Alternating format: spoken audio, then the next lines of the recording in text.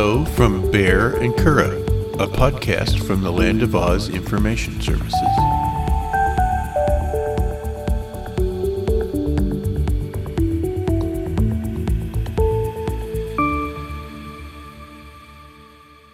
I love you, Baehr.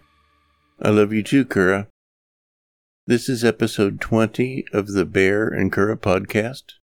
We're going to talk about differences. If you could do everything all over again, what would you do differently? That's a pretty good question, because I have a whole lifetime of regrets to go over. My first would be, I would not have bought an American car that is so fickle about maintenance. One that the engine would burn out if you weren't just right on the oil changes exactly when you had to. Because of that, I don't buy American cars anymore. The other thing that I would have to change if I could do it all over again would be to not have gotten into the relationship with the man who raped me. Yeah, definitely. What would you do differently? Probably would have left the relationship I was in before I met you a lot earlier. If that was the case, would you have met me? Maybe you would have met somebody else. No, and that's, we went through these, and originally I was going to say that one thing I wish I would have changed was that I met you earlier in life, but then I don't think if we would have the relationship that we do now if I met you when I was younger, and even if you were younger. I'm not, I don't think we would have gotten along. I think we were just two different people. And I mean, we're still very different now, but we are very different now, but I think we have learned to tolerate differences now, where when we were younger, I don't know that we would have. No, and I agree with that 100%.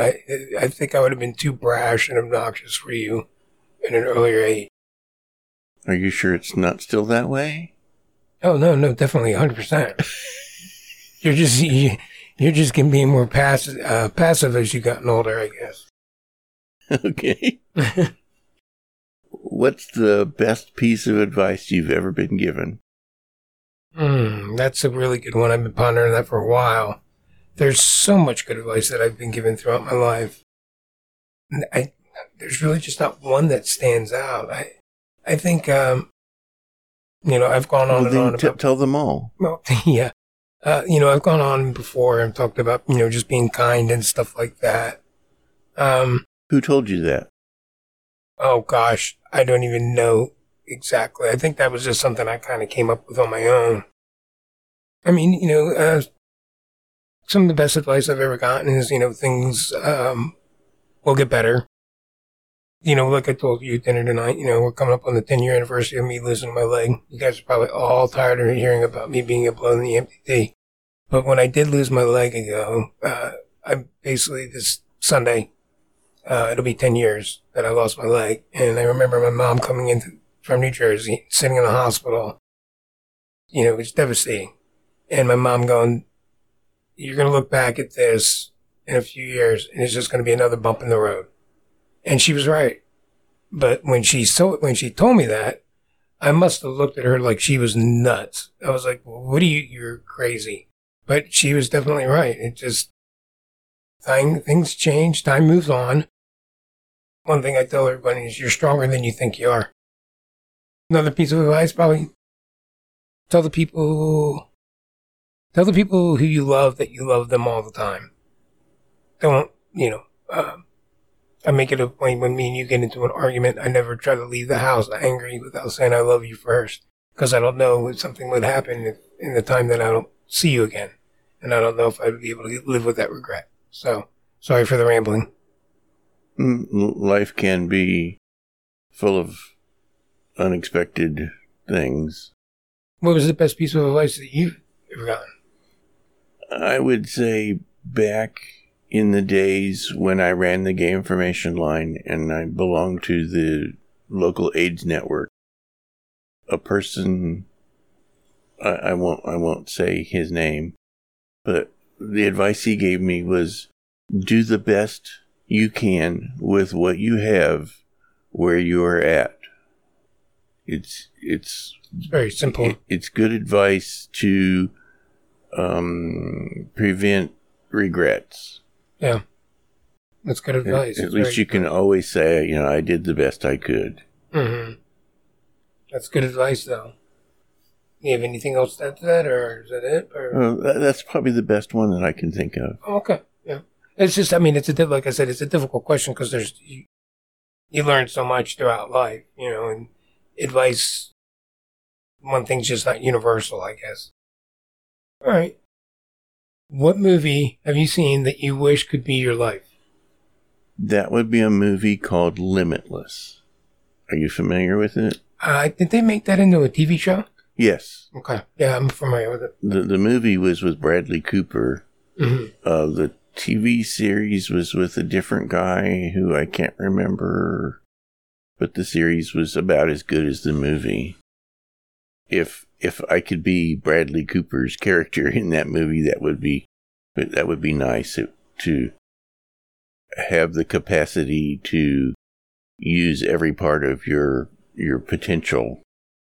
That would be a life-changing thing. Oh, of course.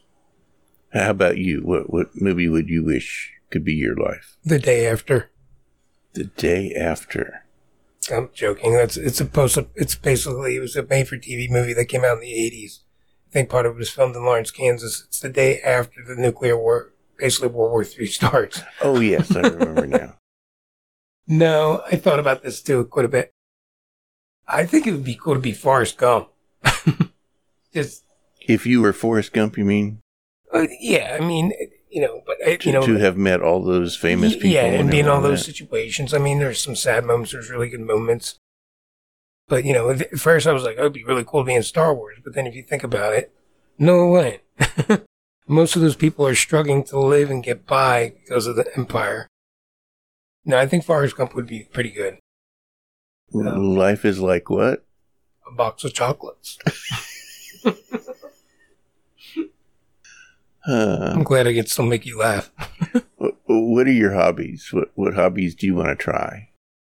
I enjoy drawing and sketching and illustrating. I game, not a lot, but I game occasionally. Maybe a few hours every few weeks. I enjoy reading. I don't know if I've had this itch to learn how to knit. I don't know why. I have no idea why. I don't know if I'd ever do it, especially with 4 cats living in the house. But I think that would be pretty cool. And then I think I would like to pick up painting figurines. But you know how I am. I pick up a hobby, and when I get into it, I'm full bore. I think you make fun of me because I have thousands of markers for when I color and stuff like that. And so my hobbies turn into be quite expensive hobbies. Where did you get these ideas from? I don't know. I think I've seen people friends of mine who started knitting and cross stitching and stuff like that on Facebook. And I thought it'd be kind of cool to, I don't know, maybe, what's his name, Tim Daly, when he was knitting his, sweater during the Olympics. I just think it'd be kind of cool. I don't know why. I don't know, creating something. And it's not that expensive to start that, I guess. True. And it was something to keep your hands busy while you were watching TV or something. Exactly, yeah. I mean, do you have anything that you think I would enjoy? You're afraid to say it. You have so many hobbies already.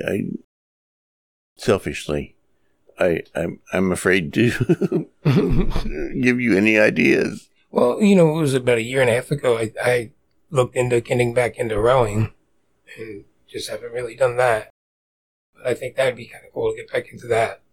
That doesn't sound like a hobby. That sounds like exercise. Well, yeah, it is, but it's fun exercise. But yeah. Okay, says you. Hey, you could get out there with me. I could. And you won't. Correct. Well, you don't have to worry about drowning in the river around here. You can stand up in it. Yeah. So how about yourself? Do you have any hobbies or things that you like to get into? This is going to sound weird to people who don't know me, but I like desktop publishing. This house is full of little signs and things that I've made, that I've laminated. Yes, magnets on every cabinet and every refrigerator or every metal surface. That has desktop publishing projects that I've done. I'm not any good at singing, writing music, drawing, anything like that, but desktop publishing is, I can pick and choose bits and pieces and put them together, and I suppose that is an artist. Mm-hmm. You're creating things. You're good at it, too. You're very good at it. But yeah, you kind of started doing that just like out of the blue. And it was, next thing you know, our whole house was inundated with signs and laminated things. And well, it started because my mother gave us a kit for scrapbooking. That's right. I think she gave it to you. Yeah. Mm-hmm. But I'm the one that's really taken that over. Yeah, you have. It's an outlet, I suppose, for somebody who can't draw. I mean, you're not as bad as you think you are, though.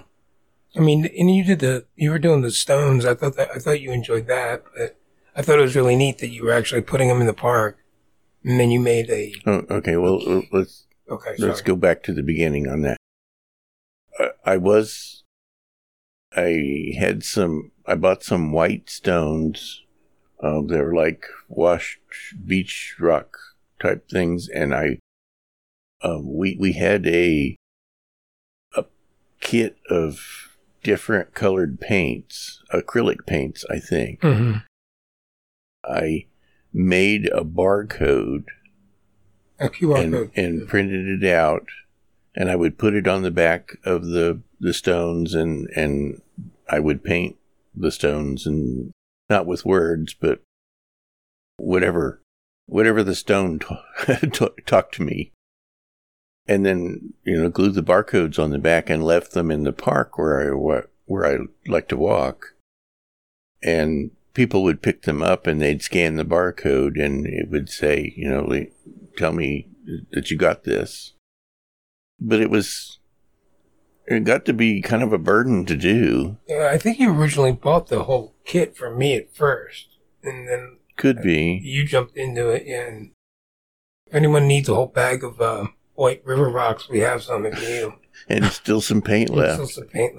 No, but it was neat seeing I think there was a young lady with a little boy that was going to the park, and she said that he enjoyed picking those up and all that. So I thought that was pretty neat. There seems to be a whole hobby industry of doing this. I sort of added the barcode thing because kind of like this podcast where we just sort of shout out into the abyss and don't know who hears it. At least with the barcodes, if somebody did this to scan them and said something, at least I knew, I had some idea that somebody was getting them and liked it. Mm-hmm. But it was a lot of work trying to figure out how to paint them and printing the barcodes and gluing them on and then putting a clear coat over them so they wouldn't just fall off. And it was a process, a lot of steps. And it just got to be a burden. So the desktop publishing is more fun, I think. What makes you angry? Well, we've sort of covered this in the past in different ways. But when you boil it down, what makes me angry is selfish people. Agreed, 100%. Selfish and inconsiderate people. Whether they're blaring their music too loud, or driving way too fast, or parking in handicapped spots, people can be terrible. Mm-hmm. And maybe I just notice it more, but that seems to be, when you boil it down, really selfish people is the thing that makes me the most angry. Yeah, I agree. Because, my answer to the question was, where do I start? But yeah, no, it's like what we were talking about just a few minutes ago. Be kind. It's not that hard. And that's what I guess really upsets both of us, is when people are just so selfish about all their actions and stuff. And there's times where I'm willing to overlook it. You don't know what kind of day they're having. When you see people day in, day out from the business that I work at, they're parked in the handicap spots all the time. And then, the position that I'm in, it really infuriates me when I see these, 20-year-old kid hop out of a car, and then you ask them to move their car, and they're acting like you're inconveniencing them when, because they're lazy. So. And people seem like they're entitled to be selfish. Mm-hmm. Like it's their God-given right to be that way. Yeah. And I wish there was a way to bring some of those people back down. Yeah. No, I agree with that also. Do you welcome new technology, or does it scare you? I just go with the flow. I do like new technology. Most of the time it's there to help make things easier. I don't jump into it full bore. Like, I know it upsets you with the diabetes apps that are out there, and then the pens that you can buy, and you're all up on that. I mean, you show our endocrinologist the newest and latest stuff, so I don't get that far into it. But if it's a good tool and easy to use, stuff like that, that'll benefit. I like that stuff. I'm just too lazy to do it. But no, I welcome it. I don't see a problem with it. How about you? I know you were going to... Well, you like video games too, and that's definitely technology. Mm-hmm. When you were born, those kind of things didn't even exist. No. So you don't seem to be afraid of it. No. But yes, you don't take full advantage of technology the way I do. No, yeah, you grab it by the horns and run with it. Whereas I'm just like, oh, okay. And if I get to it, I get to it. But. Well, like the pen, the insulin pen that I have, it's tied to an app with Bluetooth, and every time I take my insulin, it records how much I took. And I can also take a blood glucose reading, plug it into the app, and it knows how much insulin I have in me. And based on that blood sugar, it will tell me exactly how much insulin I need to take. Mm-hmm. It rather bugs me that a doctor will say, well, take about 30 units after your meals. And if your blood sugar goes high, take more. And if it's low, take less. It all seems very imprecise to me. Mm-hmm. So I really love that app, that it knows how much insulin I have and how much I need, and it will give me, it'll tell me exactly how much to take, and most of the time it works really well. Yeah, I mean, you utilize it fully, so, and, that's good. But I think if you had that pen, you wouldn't use it at all. No, you should just go outside and throw $300 out the door, right? So. Well, even when we started having, we got the sensors that you inject, you put in your arm, and it continuously monitors your blood sugar. And when I was using them, I would take like 20 readings a day, and I'd plug them into my app, and it would tell me how much. You would take like 3 readings a day. I would do about 5 to 6 a day, which is just like testing your blood sugar. So I'm the normal human being. You're just over the top, obsessive compulsive. I guess I trust the technology more than you do. But you're not, because you're untrusting doesn't mean it scares you. No. Now, we have lots of smart home devices, so, I've programmed lights to come on and off, and we can give verbal commands. I think I embrace that technology a lot more than most people do. Yeah. Yeah, I think I tell people that I think we have like over 100 devices in our house hooked up to them, and people's jaws literally hit the floor. They can't believe it. So, most people, if they have any smart home, they might have one lamp somewhere that comes on and off. No, but like we've covered in previous episodes, I do enjoy it. It makes it, makes it a lot easier if I have my prosthetic off and I have to get up in the middle of the night to turn the light on instead of going to the light, turn the light switch on. All of that, it does make it a lot easier. I have headphones that are connected to Alexa. And when I'm out going for a walk, I listen to the music and I can say, I can ask it, what time is it? How long have I been walking? What's my pace? If I think of something that I need to do, and that happens a lot, I will say, put whatever it is on my to-do list. And it will email it to me. My shopping list is like that too. Yeah. I just think that's fantastic. Oh, it's very useful. It's very helpful too. So, yeah, there's nothing wrong with it whatsoever. I mean, it is great. And I think Google Maps helps me out quite a bit because I get lost. Yes. I've never been very good at navigating. No, and it knows where I am and where I need to go and will help me get there. Yeah. I am definitely not scared of technology. I am willing to use it and actively use it. No, yeah, I agree. I keep saying I agree. Are you persistent in the face of obstacles? I am, but I'm not stupid about it. If I see, that my efforts aren't coming to fruition, I'm not going to just keep banging my head against the wall, trying to make things happen when they're not.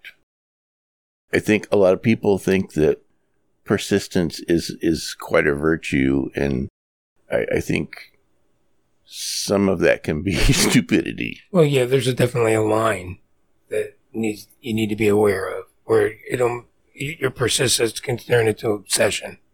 Obsession, that's a good term for it. See, I'm not the stupid jock like everyone probably thinks. Are you persistent? I think you are. I believe so. Almost to a fault. Sometimes I think I'm stubborn, but no, I think I am. I mean, just if I want to get it, I'm going to do it. I think that's part of being an athlete growing up. Work for it, you're going to, get it. But then there's stuff that, I don't know, I'm persistent in a different way. Some people are motivated by money. I'm not. I mean, I would enjoy more money, but it's not the be all end all for me. There's a lot of things obviously that I had to overcome in life. So you need to be persistent to do that. Once again, it's like when I lost my leg, they wanted me in a walker for 6 weeks when I first lost my leg.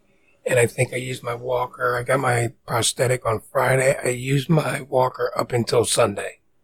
And then I stopped. I was being persistent there because I wanted to walk properly. And I didn't want to use it as a tool that could possibly hinder me or maybe even hurt me in the future. I'm very proud of my gait. And, a lot of that takes persistence to get through something like that. So that's very true. People, when you're wearing long pants, you're not wearing shorts, and people can't see your prosthetic. Most people wouldn't even know that you have one. Mm-hmm. You don't walk awkwardly at all. Yeah, and I take a lot of pride in that. I really do. That probably has to do with the fact that you grew up, your grandfather had a prosthetic. Mm-hmm. And he was talking to my mom, he wanted to make sure that he had a proper gait also. And so my mom was real tough with me on that. And I remember the year that I did lose my leg, she came back in August around my birthday. And I picked her up in the airport and, you can't go past security. So she comes out security and she goes, okay, stop. And she tells the story. She made me walk like 30 feet ahead of her so she could watch me walk. And she said, all these people in Kansas are looking at this Jersey broad like, why is she checking out this young guy walking away from her? So they thought she was looking at your ass. Yeah, and I don't have one either, so. I'm not going to make any comments about that. No, not one. Do you have difficulty making decisions? I know what you're going to say. At work, I don't have a problem with making decisions whatsoever. But personally, yes. I hem-haw around about it, trying to figure out what's for dinner, stuff like that. And I think that just comes down because I want to make you happy, and, stuff. So, but yeah, like things the thing that makes me roll my eyes the most is when the waiter asks you what you want to order. Hmm. When we're at a restaurant, and the waiter says, "What do you want?" It's what's the proper? It's a to-do. I'm not an easy. Well, I warned them. And then you'll blurt out something, and then you'll change your mind at the last second and order something entirely different. And they get tipped well, though. So true. So, but I mean, if they can fix it and do it the way I want it, then I'm going to have them do it. But it is bad to the point where I go to McDonald's and I need 2 scrambled eggs, 4 pieces of sausage, this, and this. So, yeah. Well, at least there you know what you want. Yeah. Yeah. Do you have difficulty making decisions? I don't believe I do. I have a very logical mind. I weigh the different aspects of the decision, and some things are more important than others. I sort of like put it into an equation, and I come up with a good decision. It may not be the right decision, but, for the time, for the information I have, and I guess, once again, I do the best I can with what I have where I'm at. Mm-hmm. So I feel like I don't have difficulty making decisions. No. If this came down to who's worse at what, I'd definitely be the worst at that. So. Well, as we've said over and over and over and over again, we are completely different. Mm-hmm. And that is definitely one way that we are completely different. Yeah, but that's what makes us so charming. Yes. What activity makes you feel the most joyful when you're doing it? These days, doing this podcast. Yeah. It is a joyful experience. Sort of like going to therapy, but free. Yeah. Well, and I think we've learned quite a bit of things from each other, too. Just from our surprise answers to each other, I've said things in the past episodes that you're like, oh, wow, I've never expected that, because these aren't questions that couples just sit around and discuss. That's very true. I hadn't thought about that. It's not like we're speed dating and, so we've been together, gosh, we'll be married 7 years, May 30th. I always love to learn new things, and learning new things about you is fascinating. Well, I hope so. And you probably learn a thing or two from me. Oh, yeah. Yeah, I mean, it's a two-way road. I know that there are things that I have mentioned here in the podcast that would never come up in casual conversation, that people don't know anything about me. Mm-hmm. Yeah. I believe your relatives and mine have both said that they have learned things about us that they... Well, it's like I was texting my sister last night, and I was asking her if she's been listening to it. And she responded that she binged 3 episodes the other day, and that she loves listening to it because she's getting to know you. She lives in Florida with her family. She's got her hands full. She's got 3 kids. We live here in Kansas, and she was here for the wedding, and then you spent time with her like 2 years later on our vacation in New Jersey. And other than that, we haven't had time to visit with each other. So she really doesn't know you that well, but she's getting to know you this way. And I think that motivates me to do it more. And I think that's really cool that, she's getting to know her brother-in-law. I'm glad we're doing it. Yeah. She, like I said to you too, she can't believe that we actually can talk about things for 30 to 40 minutes either. And I'm like, it's not that hard. It just goes by relatively quickly. Well, it's not that hard for you. No, yeah, like For me, said all the time, I just get on here and talk. You do all the work. Well, no, I mean, talking isn't something that I'm very good at. Mm-hmm. I'm a better listener Mm-hmm. than a talker. Well, I mean, you also grew up in an environment with your family where Yeah, I could never get a word in the hens edgewise with them. the hens ran the hen house, and you can't. Are you creative? I think so. I do, just because the artwork that I do, but also I don't think I'm as creative. I don't know. I can be creative. You know, my art, I'll go in fits and spurts with the art that I do because I have to be in the mood. But once I get down to it, I can be really creative when I want to be. Do you think you're creative? Well, as I said before, I'm not an artist or a musician, but I do find ways to have a creative expression. Mm-hmm. And I guess that's really the best I could do. When you have no talent, you have to have other ways of having creative outlets, I suppose. Yeah. I can't draw flies, let alone draw pictures. My grandmother taught me to play piano, but I wasn't very good at it.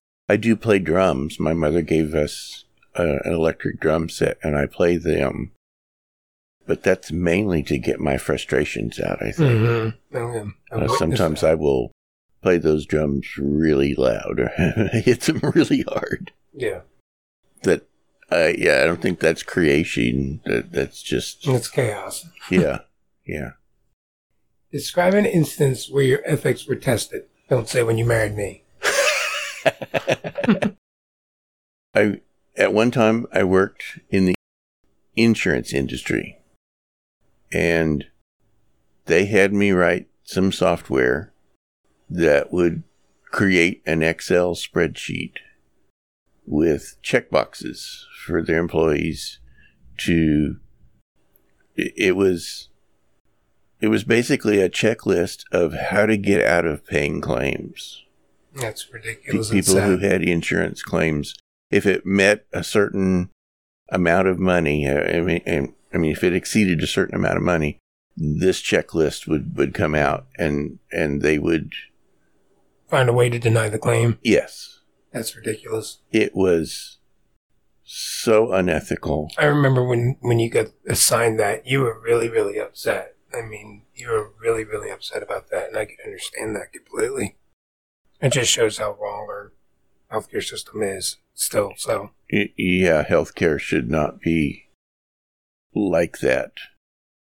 I didn't like it, but I did do it just so that I could have an income. So that was probably the most questionable ethical thing that I have ever dealt with. What about you? Okay. I think I told you this story before. Growing up, I always wanted to be, I wanted to be a police officer like my father. I wanted to get a degree in criminal justice, what I did. And, I did get a degree in criminal justice, and then I wanted to move on to the Secret Service, blah, blah, blah. None of that ever panned out. But I did apply for Wichita PD my senior year in college. They put me on a fast lane to get into the academy. Well, you have to do all these different tests and physicals, and then one of the last steps is before you get accepted into the academy, you have to go on an oral board. Well, this was back when it was Bill Clinton's crime bill that went through, and this was going to be the last class to go through on the Fed's dime. So they had higher standards for who they were accepting and willing to put through the academy.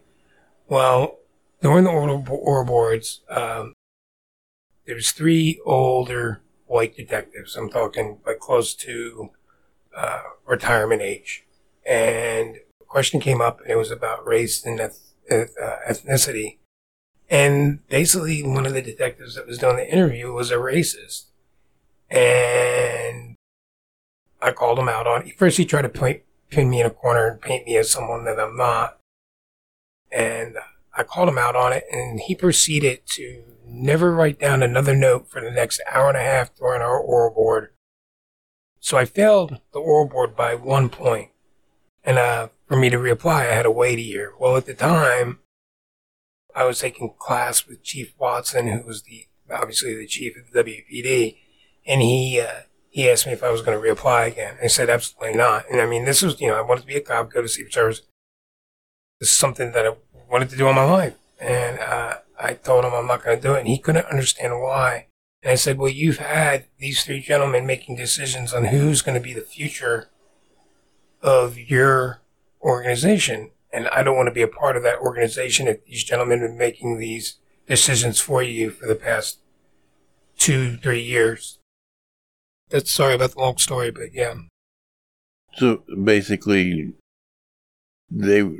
only the racists were passing. He was a racist. I called him out on it. He basically he's probably one of the cops that gives good cops bad names. But I stood my ground, and I wasn't going to let him bully it. But it changed my future. It really did. One guy, but I just couldn't see me doing that. I wasn't going to change my ethics, my beliefs for a bigot. So, and you didn't want to work with people who they did approve, because those weren't the kind of people you wanted to work with. I would have been the odd man out. And then also at that time in my life, I was still closeted. It wasn't as easy as it is now to come out. It wasn't as socially acceptable. It was in the mid-90s, late to mid-90s. Don't ask, don't tell. I was in the military. So, yeah, it's... Well, and I can imagine that if you had gotten in and then wanted to come out and knew that the atmosphere would be so toxic to somebody who came out, that would have just forced you in the closet so much longer. Oh, yeah, and I mean, even miserable. A year later was when I finally decided to act on my feelings, and my fraternity brothers completely flipped on me. I was the president of the fraternity, and we had our meeting in the basements, and I go down there, and they spray painted on the wall, "Bill, please don't be a faggot," because of my now ex. There was rumors that he was gay, and we were spending a lot of time together. And I resigned. One of the few other guys in the house, all the older guys in the house that I actually joined with, pretty much disowned me. Some of them come back around. But the younger guys that were in the house that I was, they were accepting. But yeah, I mean, that was tough too. I mean, they were my family.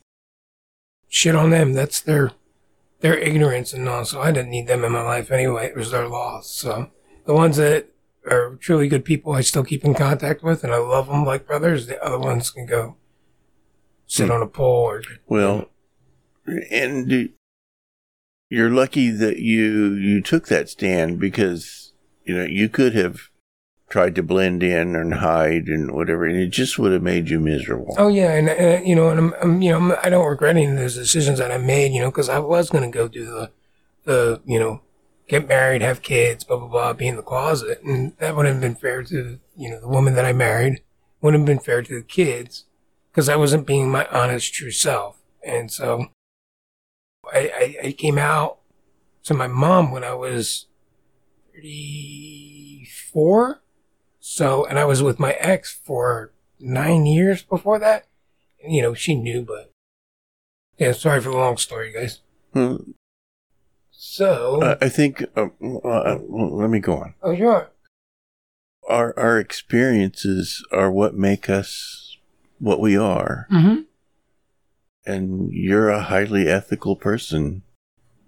And I'm sure that that's because of those experiences that you had. Yeah, and it's it's even in the stuff I do now, I have a really hard time when people come in and with stolen merchandise, and people are probably thinking, well, how do you know it's stolen? Well, when you see it, you ask someone how far they drove that ball when they have golf clubs, and they look at you like you have no idea what you're talking about. Well, then those $1,000 golf clubs aren't their golf clubs. So, yeah, I have a hard time I understand people go through hard times, but I don't want your stolen merchandise.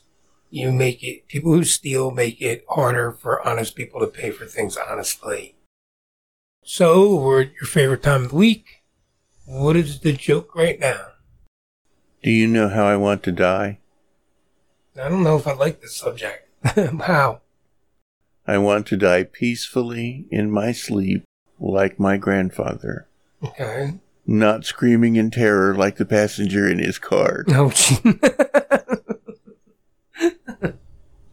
That was a really good one. I like that. It's not true. My grandfather didn't die that way, but that's the way I tell the joke. Yeah.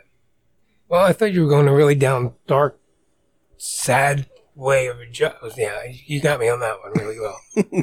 So, well, I hope everyone enjoyed this episode. This is Curadh. And this is Baehr. Goodbye. Goodbye.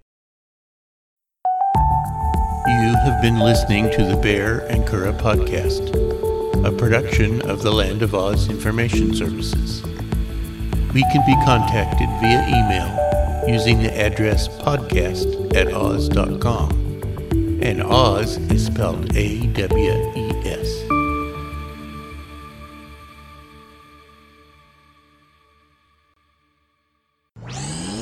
This show is part of the Pride 48 network. Find all the best shows under the rainbow at pride48.com.